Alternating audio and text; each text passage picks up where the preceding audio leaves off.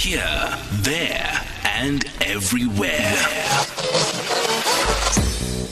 SAFM 107 FM in Kroonstad. So while we get that message across, in the meantime, I just want to give you a sense of how we're doing. I mean, I don't know how you're doing at home in your personal spaces, but I wanted to give you some research that was done by Meraki Research. And the CEO, Francis MacMahon, is joining us on the line. I thought it was quite interesting, some of the things that came through, how you're feeling at home, whether you're feeling lonely, whether you're feeling depressed. And it's interesting how things have changed from one week to another. Francis joins us now on the line. Francis, thank you so much for making the time to talk to us. Good afternoon. For having me on the show. So how are South Africans coping with the lockdown? Well, just to introduce the survey, so basically we decided to launch this on the first day of the lockdown. We thought it would be very interesting to track how people are feeling throughout the period and basically see if this changes over time.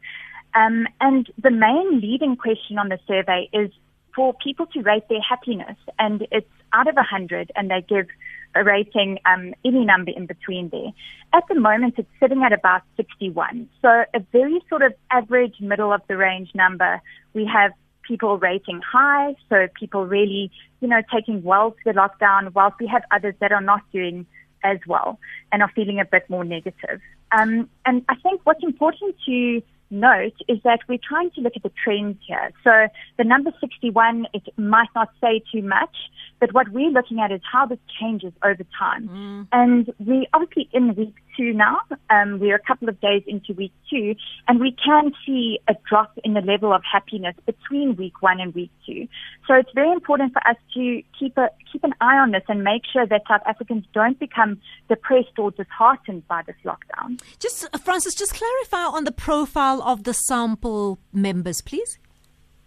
Yeah, so the survey's been done online, so it's quite representative of the online population. So that's a very important thing to keep in mind. Obviously, that's the only way we can conduct research during this time. So the sample really touches everyone that's active on social media. It's running on Facebook, Instagram, Twitter. So anyone with a smartphone or access to the internet can pick up the survey and complete it. So the sample is representative of these people that are online. Obviously, the main metro regions making up a big percentage of the sample, which we see in most of our research. And has that excluded the WhatsApp social media platform? It has been shared on WhatsApp as well, yes. Okay, so there is some demographic. I mean, if it's on WhatsApp, there is some demographic which can access it, which is not so affluent, I suppose. Do you have Absolutely. Do we have a sense though of just how many of the people who are not affluent have accessed the survey?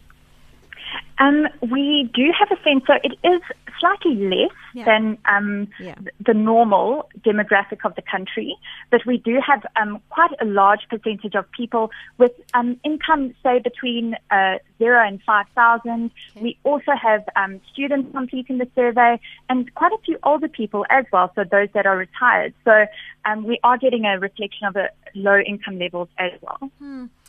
As you said, it's early days. It's a week in. 61% was last week. We don't know what this week is going to look like. I must say, I'm quite surprised by the 61%. Were you? Not too surprised. Yeah. Not too surprised. I think it's normal to have some people that are feeling happy and some people that are feeling sad and sort of coming to a middle ground number. Yeah. I think what will be interesting is how it changes as we go through this period and also how we reach the end of the 21 days and, if any new announcements are made or anything that has a big impact on the score. I think that's where the real value is going to lie. For me, that's interesting because I wonder, the reason I said I'm surprised is because it actually was a positive number. 61 for me was quite positive, and I'm wondering if that has anything to do with the communication we're getting from government. In other words, this constant update of how things are being done, how things are going to be improved, and all of that stuff. I wonder if that's part of why people are feeling a little bit optimistic? Do people give you reasons why they feel the way they do? Yes, I absolutely agree with you on that. And we've actually seen a very strong support for government in the survey. So with over 60% of people feeling that the government is doing very well in managing the crisis, which is really great to see. So I definitely agree that this is impacting the score. We also see about 90% of people feeling they have more than enough information on the crisis. And I think when people are kept informed and in the loop, they feel a lot more content and happier. So I definitely think that is what's influencing the score. So what are those who are obviously down, because 61 is not everybody, what are their concerns? So we ask them to give their reasons, so why they're giving the score. And a very big driving factor here is the concern about the economy.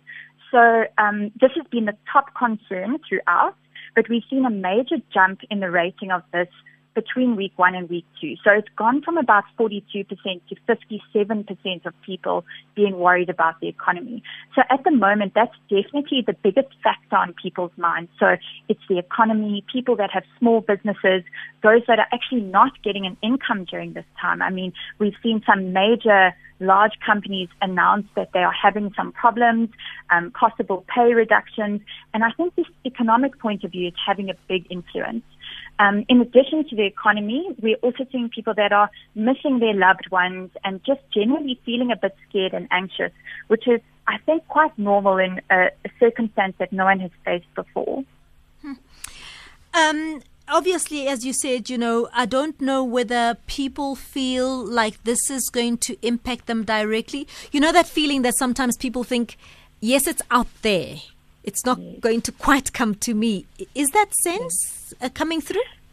I think that most people feel like they are all involved in this. And I think it's because the level that government has taken it down, as in having this lockdown, it's actually affected everyone in some way or form. So I think whilst others are feeling it a bit more strongly, I think everyone is feeling some point of it. So that's why it's so interesting to hear people's views and see how they're feeling and how different people in different living circumstances and situations the situation differently. So let me rephrase that question in the sense that a lot of people I know are feeling the effects of what's happened with the lockdown. They're feeling the effects of what's happened because of COVID-19. But I'm wondering if people feel like it's a risk directly to them. So the actual virus itself is a risk.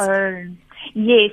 So we actually asked them that question in the survey. We asked how likely they feel that they're going to contract this virus.